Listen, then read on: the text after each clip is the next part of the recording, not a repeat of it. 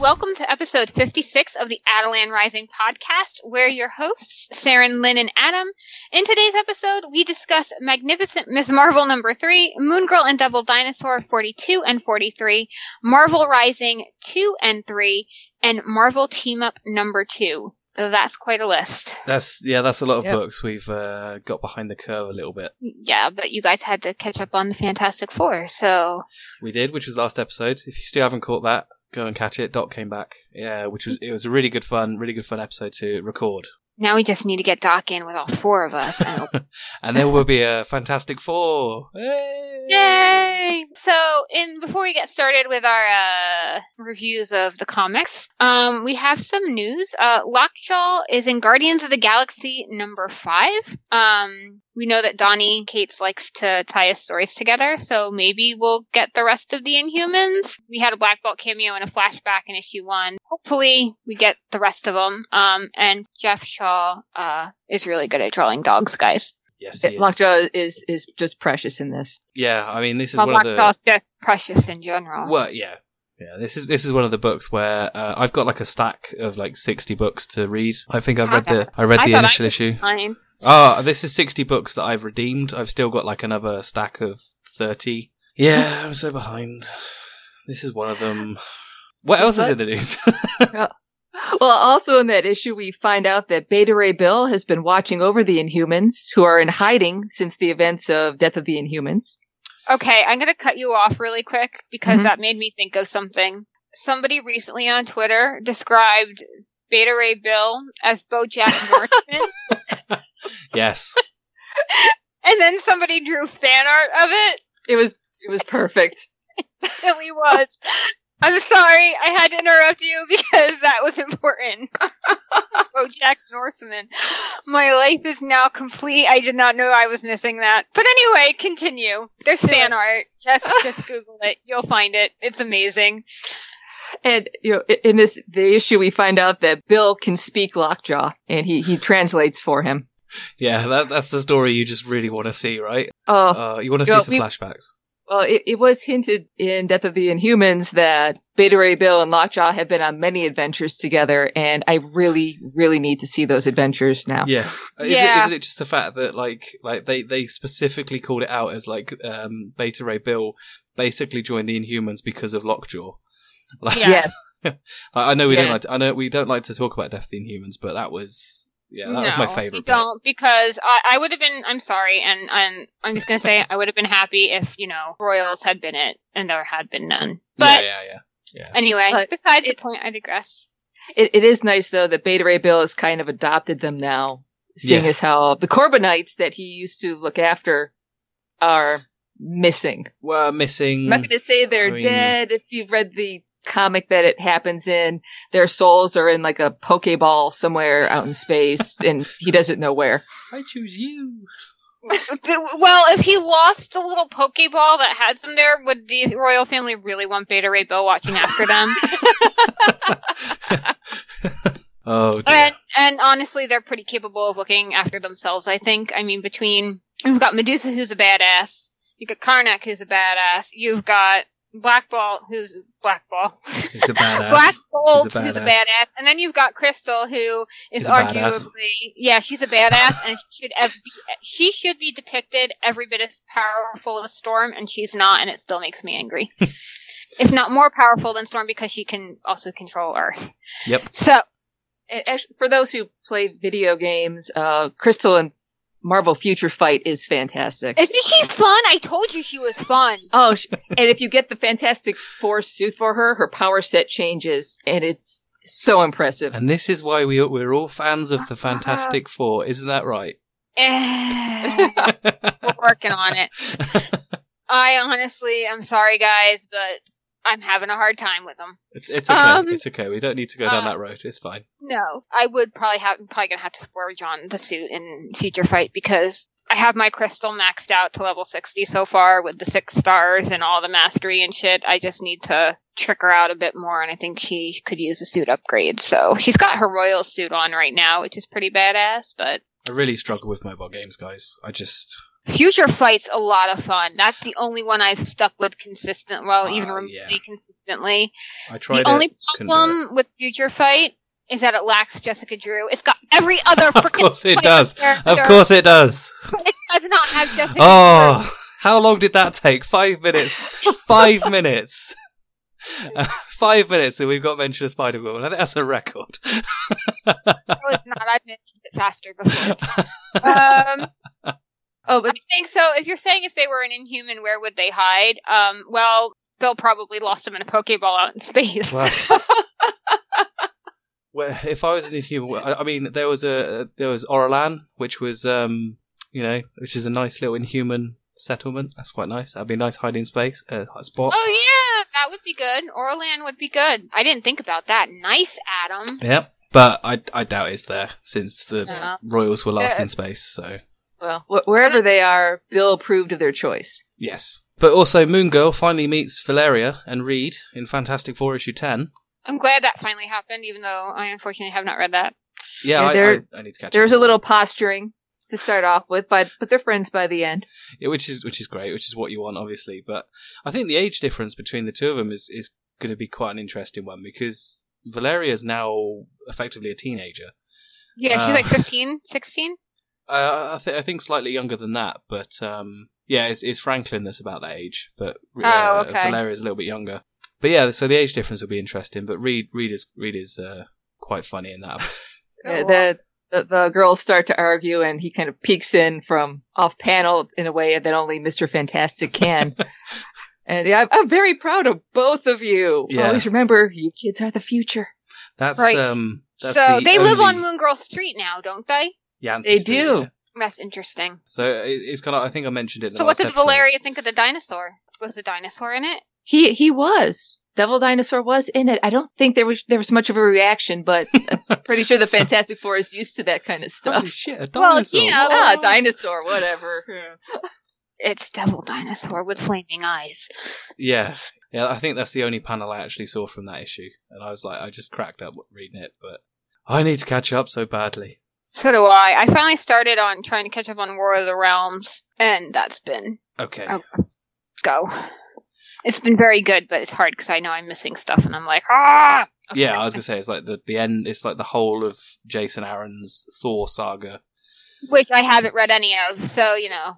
I highly recommend it if you haven't, because that obviously includes the whole of James Thor, the God Butcher stuff, Original Sin, Avengers now. So I'm gonna have to bite the bullet, and I would be very surprised if the Jane Foster Thor didn't come in hardback, and I would buy it in that.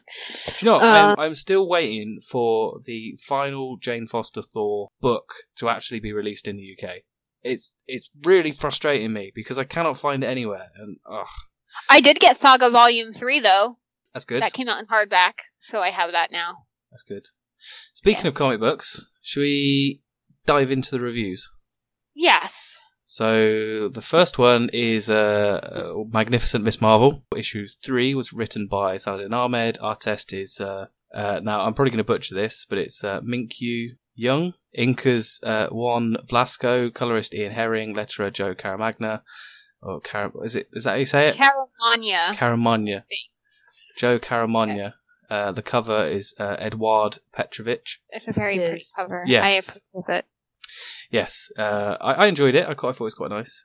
Do you want to take the review, Lynn? All right. The story picks up where we left off, in a hangar with 3 aliens pronouncing Ms. Marvel to be the Sword of Sappha, the chosen one destined to save their people. Kamala is hesitant to go help the guys who've put her through so much grief, but the aliens lay on a nice guilt trip by showing her pictures of their grandkids, and then a simulation of those same grandkids getting attacked by the Beast Legions.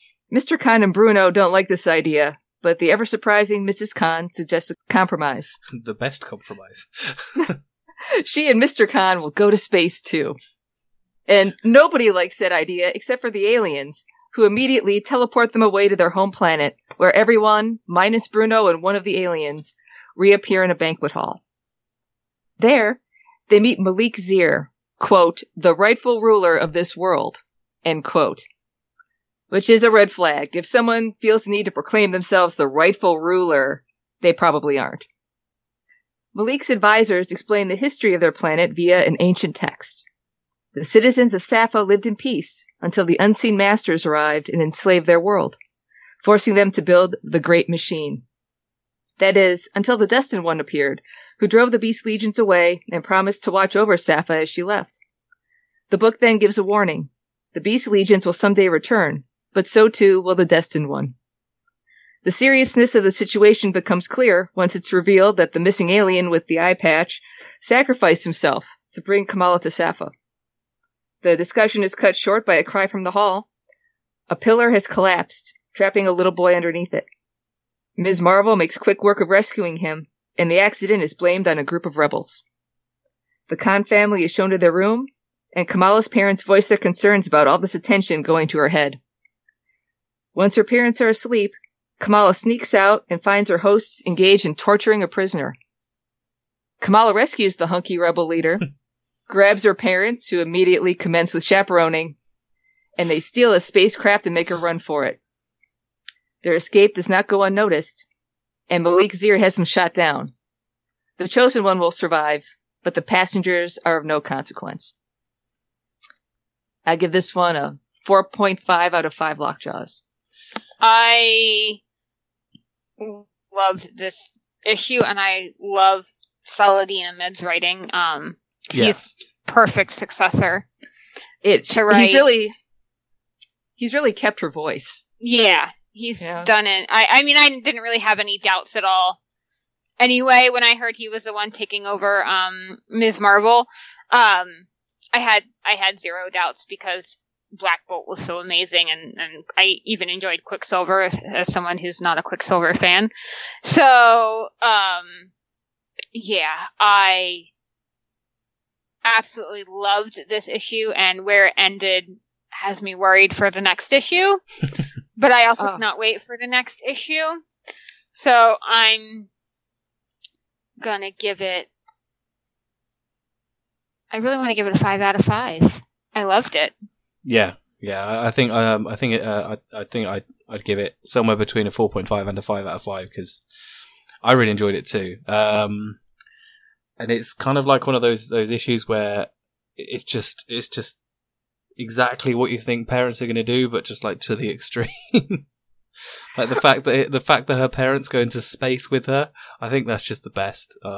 It's just I love this book.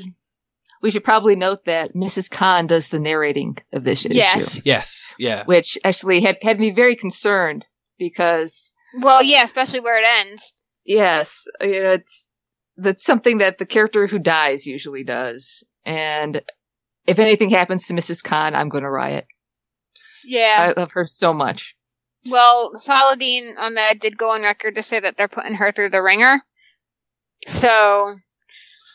Yeah, I think it may well be that she thinks that her parents are goners, potentially. To get her on side and that kind of stuff. I don't know. We'll have to wait for issue 4. Yeah. So, some thoughts on this issue? Yeah. Who exactly was the person before? Like who's the person that actually saved them the first time? Could it be a time-traveling Ms. Marvel, or are we going with the whole idea of Inhumans being born for one purpose, and occasionally an Inhuman with the same powers shows up again? See, I like that, but I also like the fact that we had Singularity in the arc directly before this, I think in the last arc of Ms. Marvel. So I kind of like to think because that was foreshadowing, because she because Ms. Marvel wound up there. Yeah. And Singularity was like, no, not yet, and popped her back out. Which to me suggests that potentially she does time travel at some point, and that would be really cool. In some ways, it's kind of a shame that G. Willow Wilson didn't get to write that, because obviously Singularity was one of her creations, I believe. But still, if that actually happens, that'd be really cool. And we also know that Saladin is very keen on continuity, but also he likes what I really like about his writing is the fact that he spaces all of the stories out really well. Yes. Yes. You know, so 5 issues, whilst it is still 5 issues, it feels like a complete arc, or 6 issues, or however long it will be. It's like a complete story, and it's really well paced. His pacing is like incredible, because you'll have a 5-issue arc and it feels like you've read an entire novel, and like he packs a lot of information. Yeah. In an issue without it being overwhelming. Exactly, and I kind of think that this is going to be no different. I think it's not. I can't see that. Well, maybe I can. Maybe we can, but the whole story fitting in 6 issues or 5 issues or however long this one's going to be, that to me is going to be difficult, because we're only just starting it properly, and it's kind of no idea where it's going to go. Right, and it also could be too, and I have a feeling Saladin might do this, is that he's going to start a lot of threads in this, and then they're all going to tie together much later down the line, is what I really think is going to happen. Definitely. There was a point made going back to the Inhumans being born with powers for a specific task.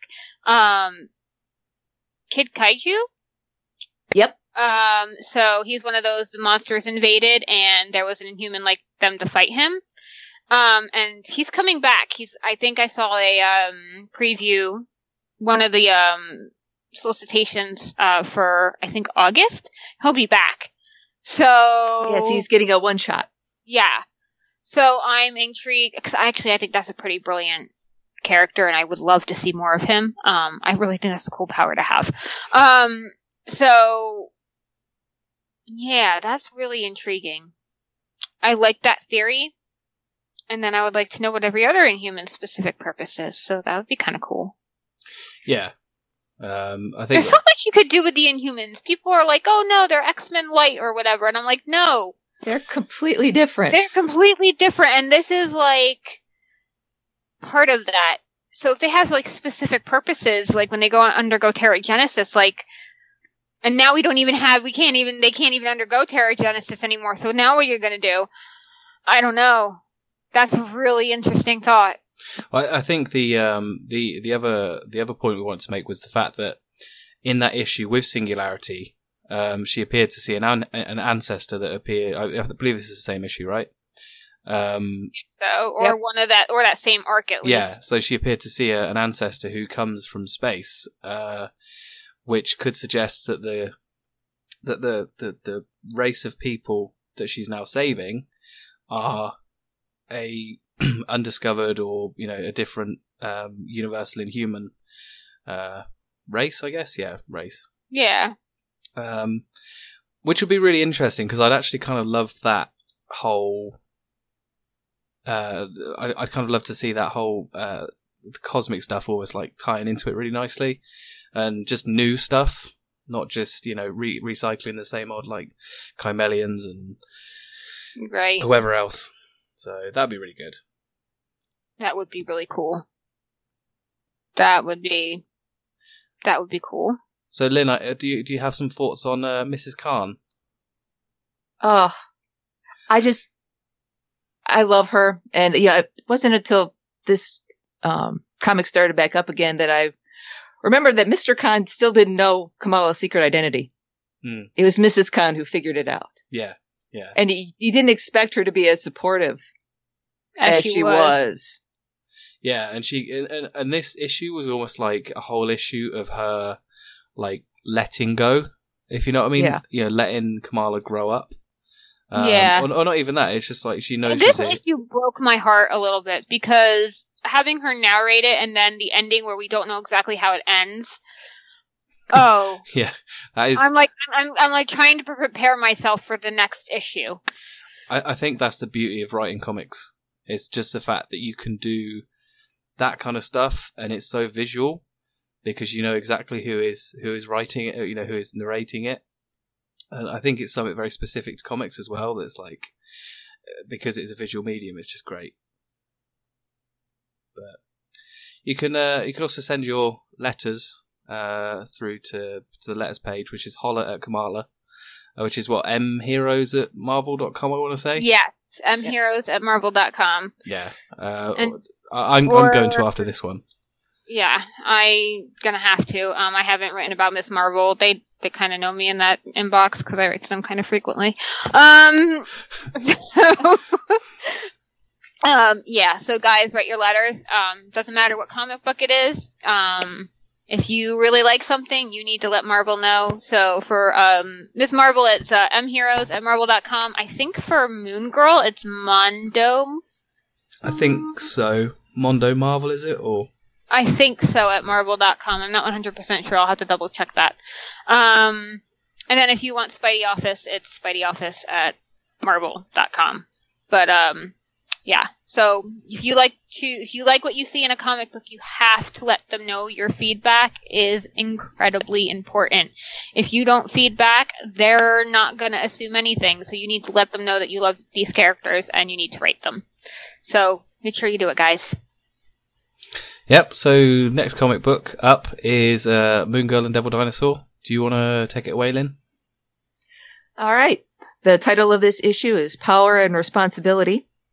And every issue of Moon Girl and Devil Dinosaur starts out with a quote. This month's is Common Sense is Not So Common by Voltaire. Nice. Writer Brandon Montclair. Artist Ray Anthony Height. Inkers LeBeau Underwood, Ray Anthony Height, and Nate Lovett. Colorist Tamara Bonvillain. Letterer Travis Lanham. And cover by Natasha Bustos. Yay. Yay. Okay, the story opens with Moon Girl on a rooftop, considering how not that many people like her. Why is she on a rooftop? Because she had Devil Dinosaur do some parkour in order to attract the attention of Spider-Man. Spidey takes the bait and shows up wanting to know what the emergency is, but Lunella just wants to talk science. She's gotten a hold of some of his webs, and she's got some questions about the chemistry. Spidey's not interested and tries to leave, until Lunella reveals that she has inferred his secret identity. Spidey points out that he also knows her secret identity, which is not that impressive because she doesn't wear a mask. Spider-Man then tries to get away by webbing her to the roof, which only serves to enrage Devil Dinosaur. A chase ensues that devolves into a superhero versus superhero fight, with Spidey simultaneously dishing out some life advice, like spending your time on worthwhile stuff and not goofy inventions, and that throwing a tantrum when you don't get your way isn't very smart. The lecture is interrupted by the arrival of the Pink Goblin, who's maybe a War of the Realms straggler. And Moon Girl and Devil Dinosaur proceed to get underfoot. Lunella considers something her father says, "To whom much is given, much will be required." Although she's pretty sure he didn't come up with that on his own. She and Devil Dinosaur rejoin the fight, the Pink Goblin is defeated, and Spidey and Moon Girl celebrate their victory with hot dogs on the roof and a hot dog cart for Devil Dinosaur. Just the whole cart. So Well, he's a dino. He eats a lot. He developed a taste in Secret Warriors while he was babysitting. Yeah. And hot dogs can be pretty delicious. True. What was your rating for this one? I gave this one a 3.5 out of 5 lockjaws. Yep. While the art was very good, Yeah. it didn't seem to click with the tone of Moon Girl and Devil Dinosaur. I thought when I read it the first time, she sounded extra cranky. Yes. Yeah. But because visually I she think looks like that. I think the usual cuteness of the art kind of takes the edge off her crankiness. Yeah. Yes. Yeah, I'd agree with that one. I thought Spider-Man was kind of crabby too. Yeah, but I think I guess you can understand why. Yeah. Because it's like an 8-year-old kind of wanting to get a part of your time just so you can improve. Well, mind you, she did it for nice reasons, I guess, but this issue to me felt very much like a bit of a filler issue. Well, yeah, but it seemed like she just seemed out of character to me. And I guess the art is a part of that. I don't know. I actually couldn't finish reading the issue. I actually just kind of put it down. I was just like, this isn't the Moon Girl I know. And I just kind of Oh, okay. put it down. That's a shame. It is a shame. Like, I was kind of just not feeling it. I was like, oh, it's not my, and I think the art was a big part of it. I don't think the art fit her at all. I think the art was almost too dark for Moon Girl. Like, Yeah. I feel like if they were going to get an artist to replace Natasha for an issue, they should have gotten either like Veronica Fish or who else? Whoever's, I can't think of who's doing Unstoppable Wasp right now, but she does a really good job too. But someone who can do art. I don't know. The art. Someone who can do art. That's a. Well, no, they can do. No, I mean the art was very good. I like the art, but I think that art would have been better suited for like the Inhumans. Someone who can do art in a way that isn't too adult. Yeah, it's so whimsical. Yeah, whimsical. Yes, that is the word. Thank you. Yes, whimsical. That's the word. And I'd argue it's a bit like issue 43 when it's not been drawn by Ray Anthony Height, when it's what's his name, Gustavo Duarte. Yeah, when he's drawing it, it's very much of that kind of whimsical kind of bit, which obviously we'll come to in a minute. But you know that fit Moon Girl a lot better than what Ray Anthony Height, his art. Yes, did. I agree with that. I like Lunella. If he had drawn Lunella in Secret Warriors, that would have been fine. Because the tone of that book was completely different than the tone of her own book. Yep. I would have been perfectly fine. Like, if this had been an issue of Secret Warriors, no complaints from me at all. But for her own actual book, I feel like they should have gotten... I would love to see Veronica... Now that I've said it, I would really love to see Veronica Fish do an issue of Moon Girl. Do you know what? Do you ever get that moment where you're like, actually, I really want to see that? Yeah, and that was just that moment. It's like completely... I would love it. I was just about to say completely separate to anything that we're reviewing now is I really want to see the Soska sisters. I think that's how you say their name. Maybe not. Yeah. I really want to see them write Wolverine. Oh, that would be good. That would be fucking great. That would be so good. Like, yeah. Yeah, anyway. They need to write more for Marvel. Anyway, but yeah, it's the art just shot the issue for me. Yeah. I'm sorry to say. Yep. I think that's why we rated it, relatively low compared to the rest of the books we're reviewing today. Yes. Yeah. Sorry, Marvel. But yeah, also Mr. Lafayette didn't come up with the quote on his own, did he? He did not. It's in fact a Bible quote.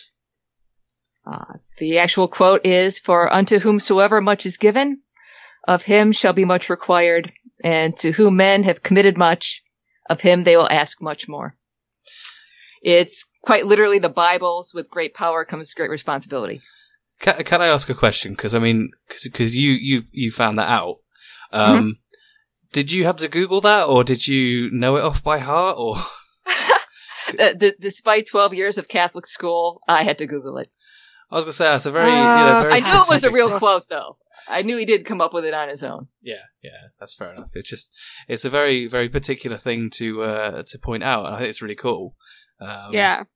But yeah, so should we move on to issue 43 of Moon Girl and Devil Dinosaur? Let's go on to issue 43, which I gave a much higher rating. Yep. I like that the title of the issue is called Methinks. Do you want to take it away, Lynn? Okay, Moon Girl and Devil Dinosaur number 43, Methinks. This issue's quote is, "Intelligence is the ability to adapt to change." Stephen Hawking. Yep. Which is, again, appropriate because Moon Girl went through quite a long stint where she was trying to avoid Terrigenesis as much as possible. Yeah. Yes. Okay. Writer Brandon Montclair. Artist Gustavo Duarte with Ray Anthony Height. Colorist Tamara Bonvillain. Letterer Travis Lanham. And Cover by Natasha Bustos. Yay! Okay, I'm actually going to say this too. Tamara Bonvillain is a amazing colorist. Yep. Just to throw out some love there, because she's been coloring Moon Girl and Devil Dinosaur since day one. And she nails it every time. And she's also currently coloring Ms. Marvel, or Captain Marvel as well, with Carmen Carnero. Yeah, she is, yeah. And she's a brilliant colorist. So I just need to throw out some Tamara Bonvillain love. She's amazing. So And her color palette's just, again, really, I don't know, it's hard to separate them from the comic. Yeah. Kind of like Ian Herring and Ms. Marvel. Yeah. Yes. It becomes like synonymous with Moon Girl. I think, going back to the art we were just talking about, maybe that's the issue, is the fact that the color is very, very bright and very vivid and very kind of, almost like cartoony. And unfortunately, the Ray Anthony Height pencils and inks and stuff just maybe don't fit it as well.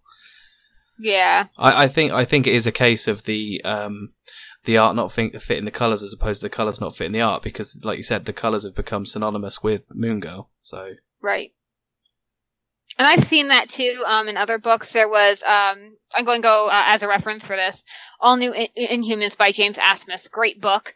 The artist on that book was Stefano Caselli with colorist Andres Massa, rather. Holy crap, was that book beautiful. Yep. But there were 2 issues done by Andre Lima Araujo. Yes. And I felt like that artwork with Andre Mazza's colors didn't quite mesh in the same way. Yeah, yeah.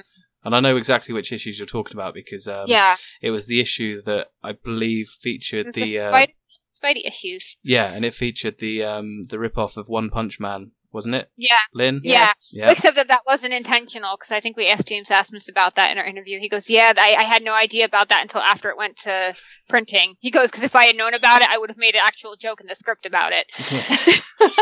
That's true. But should we do the summary? Yeah, let's do the summary. Okay. Now for the obligatory War of the Realms tie-in issue. Winter has come to New York thanks to the invasion, and Moon Girl is digging poor Devil Dinosaur out of the snow. Since Yancey Street is snowed in, Moon Girl passes the time by telling Devil Dinosaur a story about one of their adventures. Once upon a time, Thor came to Midgard to beseech the aid of the wisest person in the 10 realms. Finding Moon Girl, he whisked her and Devil Dinosaur off to Midgard. A prince was imprisoned by the dragon Bloma by Odin's will, and the only way to rescue him was to solve a riddle by Loki. Only one pure of heart could set the prince free. As Moon Girl set to solving Loki's puzzle, Devil Dinosaur befriended the Warriors 3.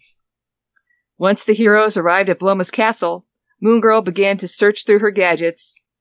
While inside the tower, Loki appeared to Prince Jokul to explain that he was forced to imprison him by Odin, but reassured him that help was on the way. An impatient Devil Dinosaur and the Warriors 3 rush past Thor and Moon Girl into battle. A battle that gets cut short by a case of twitterpation between Devil Dinosaur and Bloma. No. Twitterpation, such a great word. Anyway, go ahead. In spite of this newfound love, Thor and the Warriors 3 continue the fight, enraging Devil Dinosaur and forcing Moon Girl to come to his defense, knocking Mjolnir out of Thor's hand. But instead of returning to Thor, Mjolnir found a worthier champion, Devil Dinosaur, who transformed into Thunder Lizard, or Dino Thor. Yeah. This is right up there with BoJack Northman. Yes. So go ahead. In the resulting chaos, it was revealed that little Prince Jokul was in fact a frost giant in disguise, imprisoned by Odin, and Loki's little riddle was just a ploy to get our heroes to set him free. Dino Thor, not knowing his own strength, walloped Jokul with Mjolnir, and he was sent flying out the window to freedom. Moon Girl then swore to get revenge on Jokul someday. Nobody fools her and gets away with it. Now, back on Yancey Street, Jokul arrives as part of Malekith's invasion, where Moon Girl and Devil Dinosaur ambush him from the alley and chase him off panel. I gave this one a 5 out of 5 lockjaws. It was just fun. Yeah, yeah. It was so fun. I'm always happy to see the Warriors 3. Yeah. I think the fact that you had Dino Thor. Oh my god. that just sums up what Moon Girl is about. And I know we say it so many times, but Moon Girl is just such a good all ages book. It's just so good. I like the little cameo of a Ghostbusters containment unit. I missed that. Yeah, I have to admit I missed that as well. But then again, I've sad now. never seen Ghostbusters. You've never seen Ghostbusters? I've never seen Ghostbusters. My I'm God. very sorry for you. I've seen all three of the original ones, and I've seen the remake, and I like the remake more. But that's me. I'm one of the few. I know. It's just not my kind of movie. That's okay. So I understand, because I can't watch Aliens. I can. I thought that's quite a good movie. I like them. So Yeah, no, I couldn't. I would have nightmares for months after that movie, so no Aliens for me. So no, I didn't see that. Dinosaur. And yeah, So- that was what Moon Girl's about, and it redeemed the previous. yeah, that definitely redeemed the previous issue because it was much more of a Moon Girl-esque kind of artist. I think the artist on this one worked really well with Tamara Bonvillain. Yes. And I still love her surname. So it's almost Bond villain. It's so good. But yeah, I mean, I haven't read War of the Realms yet because I'm behind. I'm so behind. I started catching up. Did issue 5 come out yet? Because if it did, I didn't buy it this weekend, and I need to run back to my comic shop and buy it. I haven't even read issue 1 yet. So. Oh, it's good. It's good, and the art is good. just gorgeous. Oh yeah, no, Is it's that, a beautiful book. It's been really good. Even if you haven't read all the Thor books leading into War of the Realms, you're still pretty good reading this. Yeah. Because I don't feel lost, and now I'm sitting here going, now I need to read all the tie-ins, and then there was the recent tie-in with Spidey and all the flying horses, and I'm just upset because all the flying horses keep dying, and my little equestrian heart can't take it. Yeah, see, I'm gonna make a point to catch up this week. Yeah, I can't take it. I can't. That last issue, the Strike Force to go get Thor. Yeah, no, that hurt. That hurt a lot. I was like sobbing at the end of that issue. It's always good when comics make you feel like that, right? Yes, it is good, and that issue did it for me. So, if you're not reading War of the Realms, do so. I'm glad I decided to buy into the event. See, I'm just, I feel like I'm still a bit on the edge of event fatigue. Just talk about War of the Realms. I feel like I've still got a bit of event fatigue. So, like, I didn't do the Avengers one, whichever one that was. Not No Surrender, No Road Home. No Road Home, because I can't do another weekly book, especially after the X-Men weekly book, which was just a disappointment. This one is worth it. Yeah, it is worth it. It's absolutely worth it, and I'm going to be buying that in collected editions once it comes out for sure. Yeah, I think I'll probably do that. Cause... Daredevil is just great in it. Oh my God, I love Matt Murdock.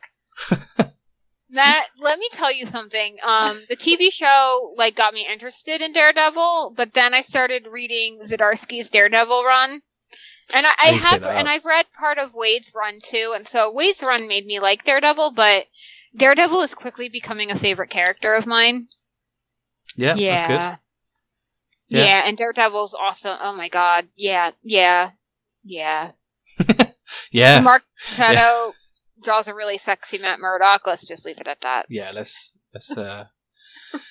move on to Marvel Rising issue 2. Before I start waxing poetic on Matt Murdock. But has Nicole met Matt Murdock yet? I think so. Yeah, I remember a cover or something where she was. Was it where she needed to get a replacement for Devil Dinosaur? Was that the issues? Oh yeah, yeah. Right. Was that? Yes, that was it. So it's someone like that, and I do remember them interacting at least. Yes, you are right. So, yeah, I mean, Daredevil's been one of those characters I want to get into. I bought the whole of the Charles Soule's run. Yeah, and I bought the definitive Daredevil collection. In the UK, we have a different publisher that publishes a load of Marvel books, and it's Panini imprint, and they produce these definitive edition books. I don't know if you have them in the US, but I didn't see them when I was there. But they're basically just big hardbacks of the best of that character. So I have like the definitive Daredevil, which is, I haven't read it yet. There's a lot of stuff I haven't read. I think that's the gist of this episode is, not read anything really. This is why I have Marvel Unlimited. Oh yeah. Yeah. I have it Once too. again, my plug for Marvel Unlimited helps you get caught up real quick. Well, with up to 6 months ago anyway. Yeah. Because it updates with the new issues in 6 months after they've come out. So if you want to get anything in trade before that, obviously it's a little bit costs more, but yeah. But it's a steal at what, $10 a month right now? You can buy it. You can get it for like $60 for the year. Yeah. So I paid for it, and that's and you have access to like 20,000 comics or more. It's like crazy. When a comic is now $4 or $5 a pop. Yeah. See, you get your money's worth. I think the thing is, in the UK, it's still, strictly speaking, it's still cheaper for me to buy the comic book in paper than it is for me to go digital completely, which is weird, but yeah, that's the way it is. So I tend to buy Marvel Comics and then I redeem the digital code and then I read digital. But that's also because I like to have a physical thing in front of me. But yes. But yeah, Marvel Rising 2. Rising number 2. All right, Marvel Rising number 2, Heroes of the Round Table Part 2, with writer Nyla Magruder, artist Roberto De Salvo, colorist Rochelle Rosenberg. Also an excellent colorist. Sorry. Letterer Clayton Cowles, and a cover by Audrey Mock. When last we left our heroes, Ms. Marvel was about to be run over by a jeep driven by a young man in Morgan Le Fay's thrall. She is saved by none other than Tippy Toe, who somehow knows how to hotwire a car. Never underestimate Tippy Toe. As the remaining 3 jousting cars circle them, Quake arrives to help, and the thralls are quickly apprehended. Quake has been tracking down an artifact that was stolen from the Metropolitan Museum of Art, the Eye of the Grain necklace from issue number 1. Some of her old shield tech alerted her to the theft, but did indicate why the object was dangerous. The thralls are awfully chatty and spill the beans about the return of Morgan Le Fay. Kamala puts the pieces together with her knowledge of folklore, while Squirrel Girl references her Deadpool trading cards. Yep. Now that they know what they're up against, the help of a reluctant Quake is enlisted, and she tracks the Eye of the Grain to New Adelan. Dante has some reservations. All the people he wants to avoid are in New Adelan. The fact that he's banished may also have something to do with it. But the team decides to stick together and they head out to rescue the Inhumans. Meanwhile, Morgan Le Fay has arrived at New Adelan with an army of monsters, some of which she sends after the team. An epic battle ensues, and Squirrel Girl calls in America Chavez as reinforcements. The issue concludes with Dante being bitten by one of the monsters, which results in him also coming under the influence of Morgan Le Fay. Dun dun dun. Give this one 3.5 out of 5 lockjaws.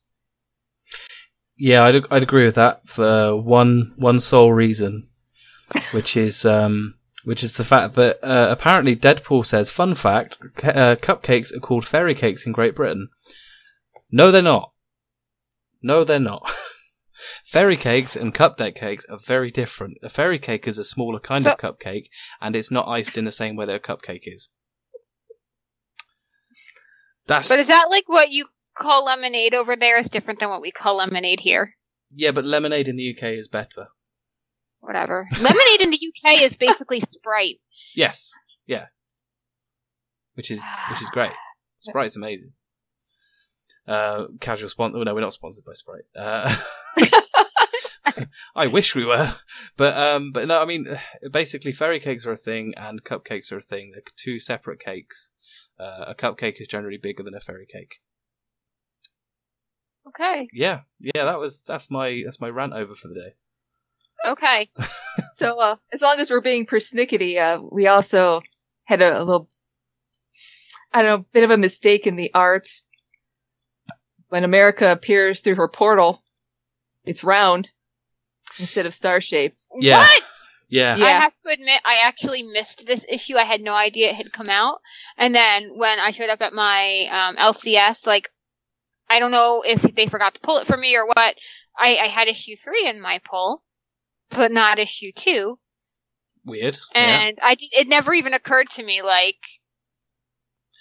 In issue number 3, it's fixed. But Okay, in issue 2, her portal is round. Well, that makes me... I'm okay, then, I guess. I also felt like America was potentially written slightly differently to what she has been in previous books.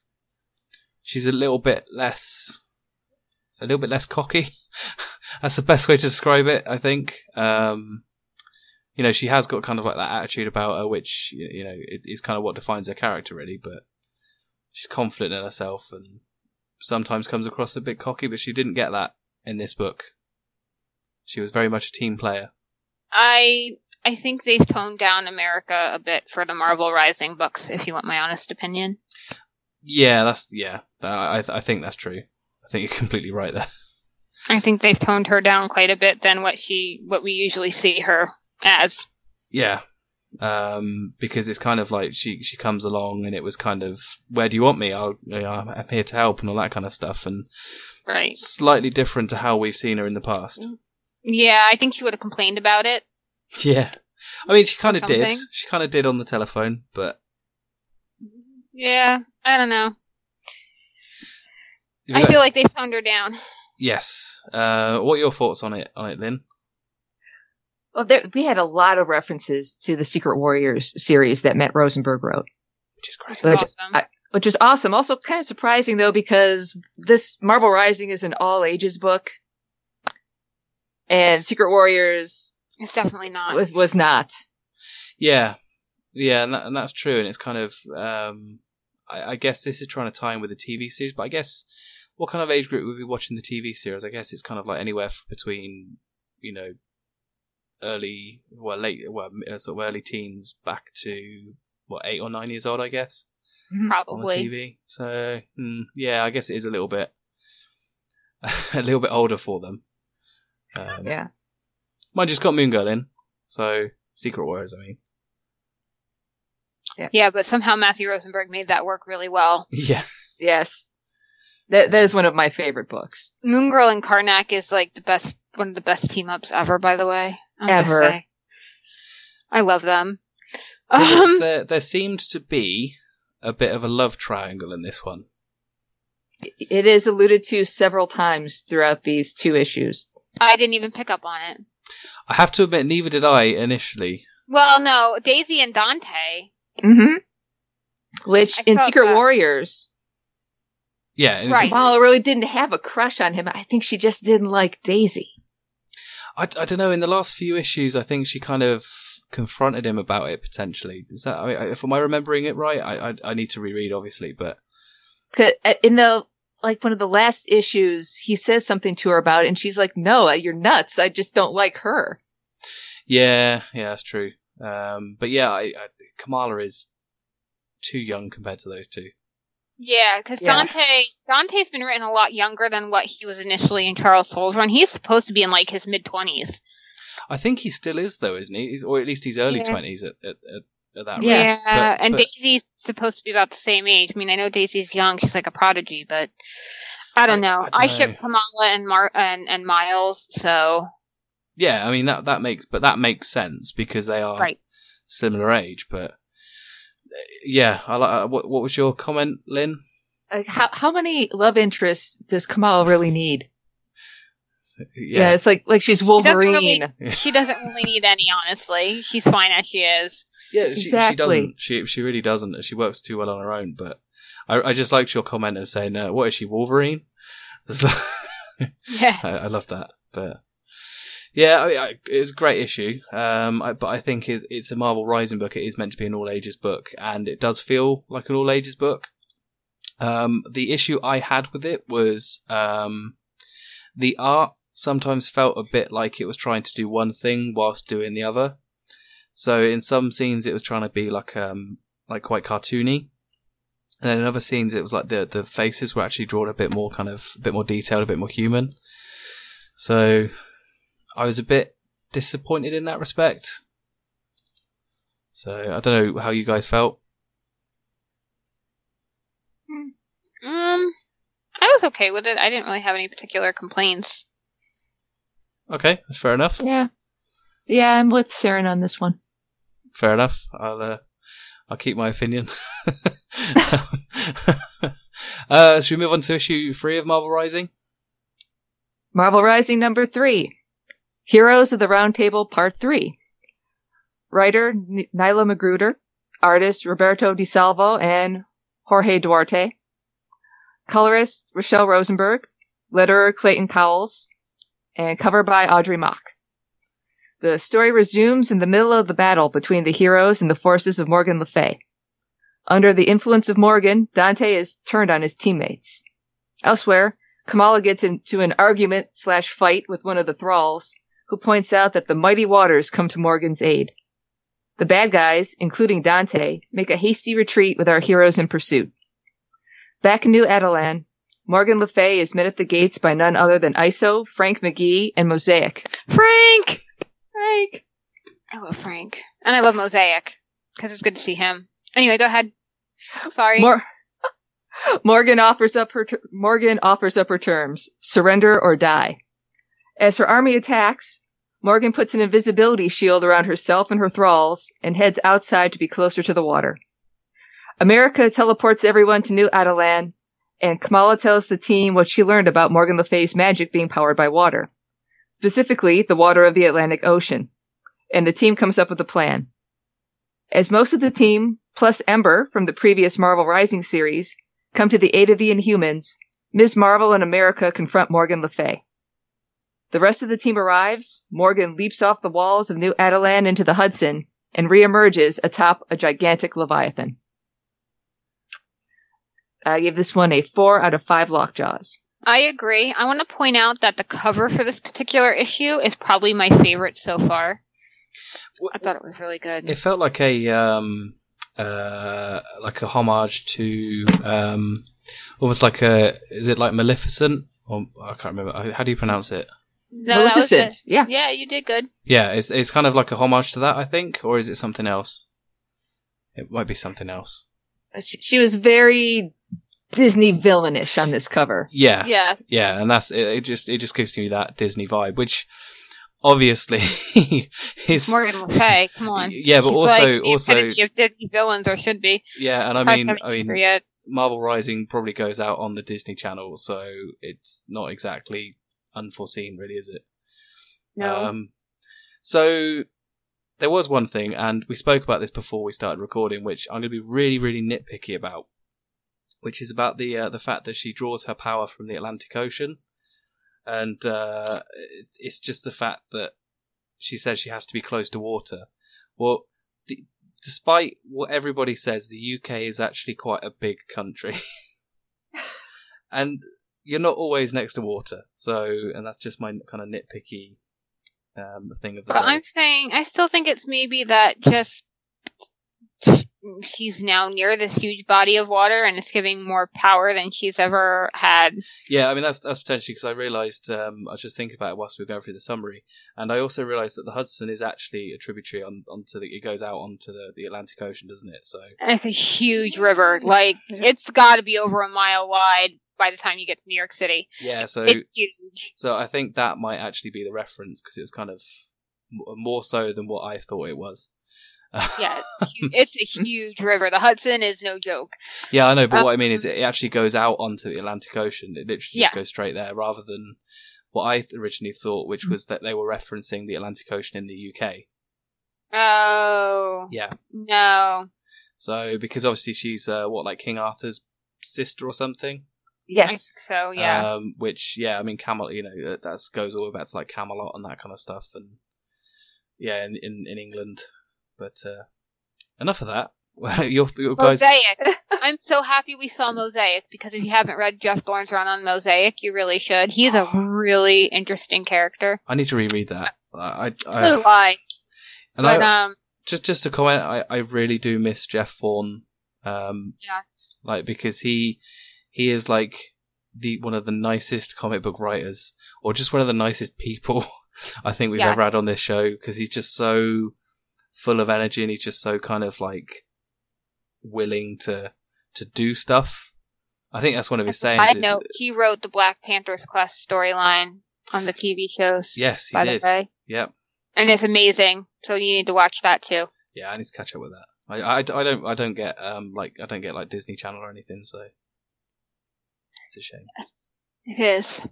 The other thing I really like, also, guys, because I'm going to mention Spider-Woman again.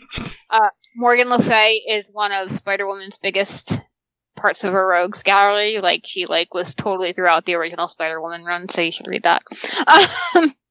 And when she was in Weird World. Yes, she was in Weird World. And I'm surprised that actually was that mentioned when she first came over. Yes, really found her way out of Weird World. Yeah. Yeah, it was briefly mentioned. Yeah, if you want to know what Morgan Le Fay was up to in Weird World and why she was trying to get back, you need to read that, because that's really, you'll break your heart. Yeah, it'll break your heart. It's really good. Ember, I was glad to see Ember. I was glad she was not forgotten. She's cranky, per usual. I expect nothing less from Ember. But I'm glad to see that she was in there, because I think Ember's a really actually interesting character. And, something I really like about this series, and I know a lot of people don't like the way that Marvel structure their books now, which is basically if they get a new creative team, they restart the numbering. I think it really works for this series, because it's like I really appreciate how they've broken it out into, Marvel Rising, the Alpha, the Omega, and all that sort of stuff last time, and then this time it's the next Marvel Rising book. And honestly, I think so far, I think I've preferred Devin Grayson's Marvel Rising. Yeah, but I haven't read that one. It's really good. You should, yeah.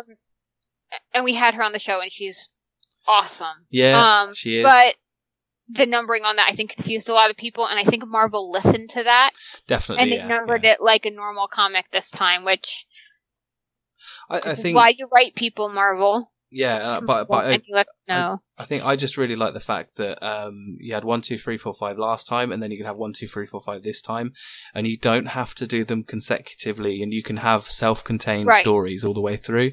And I've actually started to read a lot of books like that, because obviously I'm so far behind where I'm like, some issues have had 5 or 6 issues out, and I'm kind of questioning the way that I buy books. You know what I mean? And it's books like this, because they work so well as a self-contained thing, which is kind of a shame, but also not of a shame, because it means that you get the collected edition and whatever. But again, that's just my ramblings. Okay. Should we move on to the next book? I think we should. The final book of the day, isn't it? Oh, yes. Yeah, it is. Wow. All right. Last up, we have Marvel Team Up number 2 with writer Eval Ewing, artist Joey Vasquez, colorist Felipe Sobrero, letterer Clayton Cowles, cover by Stefano Caselli and Triona Farrell. Our Freaky Friday story continues as Spidey and Kamala realize that they've had a mind swap. Kamala is understandably freaked out, but mind swaps are old hat for Peter by now. Poor Peter. After a brief unmasking, their minds switch back for a few seconds. Thanks to the events of Superior Spider-Man, Peter implanted a chip in himself to avoid this exact situation in the future. Apparently, it's not 100% effective against Dr. Rosario's mind transfer tech. Unfortunately, Dr. Rosario can't help, as she's been taken away by security and is likely in hiding. Now it's time for some goofy fun, as Kamala and Spidey attempt to use each other's powers and try to figure out how they're going to navigate daily life until they can figure this out. Luckily, just before they reach Kamala's house, they switch back into the correct bodies. Peter decides they need to stay close in case they switch again. And conveniently, Kamala's neighbors are away, and she has the key to their house that she can lend him. The next morning they switch again, and while Kamala deals with the grown-up world of bills and job interviews, Peter learns the joys of flavored lip gloss and gets to experience racist, Islamophobic mean girls and menstrual cramps. Later in the day, they switch back, and over rooftop hot dogs, they discuss how they've ruined each other's lives. In the distance, they spot a robbery at the chemical plant and get another chance to try out each other's powers. They don't get the hang of it until it's too late. The robbers escape, and to add insult to injury, there's a captured security guard there to tell them they suck. Later, Peter coaches Kamala on using his powers, blissfully unaware that they're too late. The Jackal has already found and captured Dr. Rosario. Dun dun dun. I gave this one a 5 out of 5 lockjaws. I give it 5 out of 5 as well because I absolutely adored this issue. Like, Eve Ewing is probably one of my absolute favourite writers at Marvel right now. She's so good. Like, genuinely, she's doing so much good on Ironheart. I need to read that. Is the first collected edition out on that yet? It will be soon because I think the first 5 issues are now out. If it's it might be first 6, but it'll be out soon. But what she's doing on Marvel Team Up is just so fun, and also it kind of touches on the more serious kind of points of Ms. Marvel, like the Islamophobic comments. I kind of really appreciated how that was put in there because it was dealt with, you know, kind of how two friends would ask each other about it. And then the menstrual cramps. That was the... Oh my God. It feels like my appendix is about to explode. I thought I was gonna die. Yeah, I love that bit. And you tell us to suck it up. Now you know, Peter. Now you know what it's like. Oh, it was so good. And I think Joey Vasquez did a really good job with this issue. Yeah. Showing who's in whose body, just with facial expressions and body language. Yeah. That's some good art there. It kind of reminded me of, like, I don't know if you guys have watched Orphan Black. Tatiana Maslany is a freaking genius. I'm just going to say that. Okay, I'm done. Because I always love those episodes where a clone was disguised as another clone, and you knew who was who. Yes. Yeah, I have to admit, I haven't seen that. It was a... So, she's a genius. Yeah. She is, because if she can, like... So she's playing, 6 different clones, and then she's a clone pretending to be a clone, and that's hard. Yeah. I watched, I think I watched the first episode because it was aired here on, BBC 3 or something, so... I just never caught the rest of it. So him being able to translate that onto paper. Yep. Kudos, man. That's some awesome work there. Definitely. Also, sorry, carry on. I was going to say I appreciated the cromulent joke, which I don't know if everybody's a Simpsons fan, but this was a great Simpsons reference. Please explain to those. Shall I explain for the non-Simpsons watchers? Yeah. Okay. Back in season 7 of The Simpsons, there's an episode, Lisa the Iconoclast, and all the kids in the grade school are in the auditorium watching this educational video about Jebediah Springfield, the founder of Springfield. And at the end of the video, Jebediah Springfield says, "A noble spirit embiggens the smallest man." And it cuts back to the back of the auditorium, and Mrs. Krabappel and Mrs. Hoover are back there. And Mrs. Krabappel's like, "Yeah, I never heard that word before I moved to Springfield." And Mrs. Hoover, "I don't know why. It's a perfectly cromulent word." Yeah, and then that's where Kamala got her embiggen from. Right, but that might be where she got her embiggen from, but embiggen was not added to the dictionary until she started using it regularly. Yeah. Yes. Cromulent made it into the dictionary first. Which is, it's just weird because you think words that are made up in popular culture end up in the dictionary. It's just like, wow. Yeah, because there is a cute scene in this issue where Peter's trying to embiggen by just using the word. She's like, "It's not a magic word, Peter." It's not like Shazam. Yeah. He's like, "Yeah, I know. It's perfectly cromulent." Oh, wow. Yes. I really like that touch. And I do genuinely believe that Eve Ewing is going to be a big name at Marvel soon. I hope so. If not already. Because she manages to write just characters so well. And I don't know how she does it because it's just like it's similar to it's really similar to Saladin Ahmed actually. Just the way that she kind of captures just them. Yeah. I really need to add Ironheart to my pull list. I've got to start doing that. Yes, you do. It's so good. Ironheart is probably one of my other favourite books at Marvel at the moment. Sort of other than the likes of like Fantastic Four, Marvel Team Up is probably on my list. I love Riri's new costume. I like it so much more than the old one. Just gonna say that. Yeah, it's kind of had like a bit of a facelift, really. It still has the same as like our original costume, original suit. Right, but it's still different enough that it's like her own little. Like the actual heart on her suit is actually a heart shape now, as opposed to it was a bit more squared off back in the day. Yeah, but it's awesome. Weird because she's like one of those characters where I think I have almost every appearance of her, and I didn't realise. And it's because she was first featured in 2015's Invincible Iron Man just after Secret Wars ended. It's just wow, has she been around that long already? Yeah, 4 years. Yeah, because she was in Invincible Iron Man, then she was in Champions, then she was in Invincible Iron Man the next volume, then The Search for Tony Stark after he came out of his coma, right? And then she got she got this book. So she's been around for for 4 years now, nearly. I didn't realize it was that long. I only thought it was like 2. Wow, that's awesome. Yeah, it's really cool. I kind of say I suggest go and get all of the books she's featured in because she adds quite a nice little like a nice aspect to these books.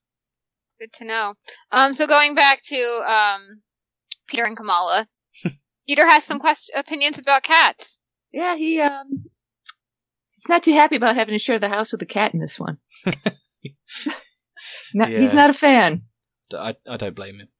That's a joke. That's a joke. I have a cat.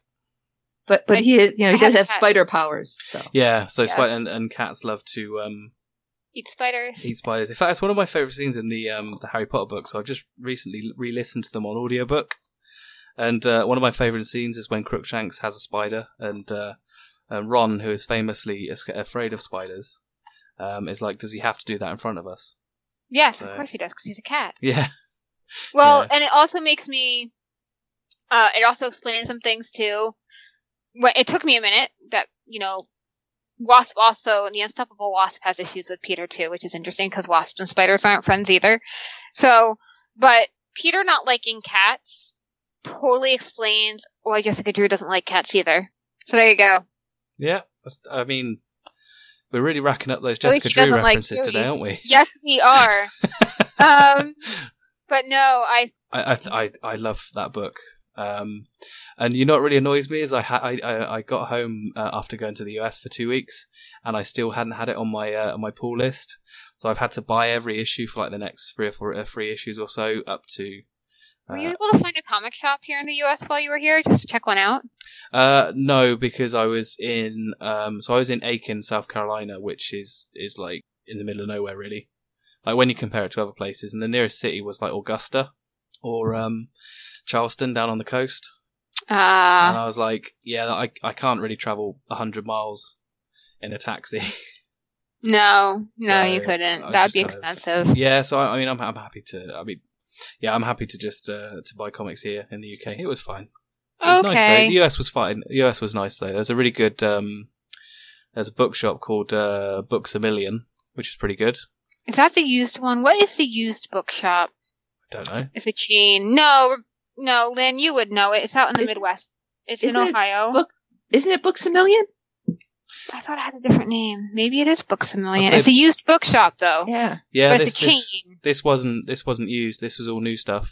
It wasn't. They might have had used stuff there. It's a used bookstore chain, and it was really great. I found some good stuff there, and it's not called Books A Million. It's something else. It's a really clever name, but apparently it's not clever enough for me to remember. Yeah, no, Books A Million was really good because I got the two volumes of She-Hulk by Charles Soule. Which I'd been on the lookout for a long time, but they were I have those. They were like $5 each. So I was like, hell yeah, I'm picking that up. That's like less than £3 in the UK, and that's like unheard of. So that was really good. And what else did I pick up? I got something else, and I can't remember what it was. Oh, it's Calexit, which is a nice little it's a nice little like political based book along how California wants to exit from the rest of the United States. Okay. So they were some nice picks I got. That's awesome. I cannot remember. Oh, is it Half Price Books? I can't recall. I have never been to one of those. I think it's Half Price Books. I see it's just a used bookstore chain, and they're really awesome. Yeah. So I loved used book places. It's so good. But yeah. Now, around me, we only have little independent used bookstores. Yeah, in Ohio, when I was in Ohio, when I go to visit my friends from college, we always go to Half Price Books because I can find some really good, like, hard to find trades there. Yeah. So I just stick to eBay for that. I don't even know where there's a used bookstore around me. I should probably try and find one. Yep. But I guess that's everything, huh? It is. Yeah, it's quite a big one this episode. Hopefully we'll spend some time and not get so far behind and have to review 6 books in an episode or however many we just did. So, but yeah, if you want to contact us, you can email us at the show at atalanrising.com or on Twitter, which is at atalanrising1. I mean, we read every comment, every message. We do. So, and you can always find me and Lynn live tweeting Agents of S.H.I.E.L.D. on Friday night. That's just started again in the UK. Wow, they started it early for you. Well, it's usually about 6 weeks after the first issue. It's still early because we were only on episode 3 of the season. Oh, okay, yeah, that makes sense. But, yeah, I still need to catch up, so I need to get so I need to get a TV for myself to put my Xbox onto, so I can actually watch Blu-rays and I can just binge watch everything. Yeah, no, but Agents of S.H.I.E.L.D., if you guys have not been watching, has been off the wall this season. It's been so great. That's good. Yeah. Yeah, it's just plain, flat out, bizarre fun. I love it. I was going to say, because they can't really tie it into the MCU at the moment, can they? Not yet, but I would be surprised if they didn't find a way to do it again with the Disney Plus coming. And also, guys, I'm just going to say this right now. Agents of S.H.I.E.L.D. is a little show that could, because it's already been renewed for season 7, so... Even though season 6 was meant to be the final season. Season 5 was meant to be the final season, and they renewed it for season 6, and then they were so happy with season 6 before it even aired, they went, season 7! Yeah. Season 6 is, I think, so far my favorite. It's just been... Oh my... Enoch. Oh my god, Enoch. Poor Enoch. That episode has been my favorite ever. Oh god, I love him. I love him so much. He's quickly become a favorite character. I'm glad they brought him back. So just a quick one before we do go. Have you guys got any reading recommendations that you want to share? Does it have to be comic book related? No, you can make it anything if you want. If you have not read the Mercy Thompson series by Patricia Briggs, you need to. It's werewolves and vampire and the fae, and it's really, really good urban fantasy. Her most recent book that came out was Storm Cursed, and it's fucking scary as shit. Well, it's not really scary as shit. It's really good, but she makes the bad guys very, very scary. So... At least to me, and keep it in mind that I'm a wimp and things scare me more easily than they scare other people. But it's good storytelling. It's good storytelling, so you should read it. That's good. Lynn, have you got any recommendations? I do. If you want to learn more about Arthurian legends and Morgan Le Fay, you should pick up a copy of everything. Sorry. You should pick up a copy of The Acts of King Arthur and His Noble Knights by John Steinbeck. It is a classic. But we won't take your word for it. That's right. Watch Rainbow. The last book I read by John Steinbeck was, I think, The Red Pony, and it made me sad because the Red Pony died in, the first chapter, and then there was no more pony after that, and it still had, 80 pages left, and I was sad. Oh. So, my recommendation would be, because I've basically gone back and started rereading the Avengers by Jonathan Hickman. They put that in novel format, by the way. Hickman's Infinity. They put that all. Yeah, they put it in novel form. I forget who the author that did it, but I saw it in Barnes and Noble the other day. I was like, "Well, shit! Look at that! It's in novel form." And I might be picking it up next time I go. They're doing that a lot. They're doing it with Dark Phoenix Saga as well, which, it doesn't need it. But anyway, I think that's the that's everything gone through. Thank you for joining us, and we shall speak to you in the next episode. So, until next time. bye. Bye. Bye. Okay, guys, I'm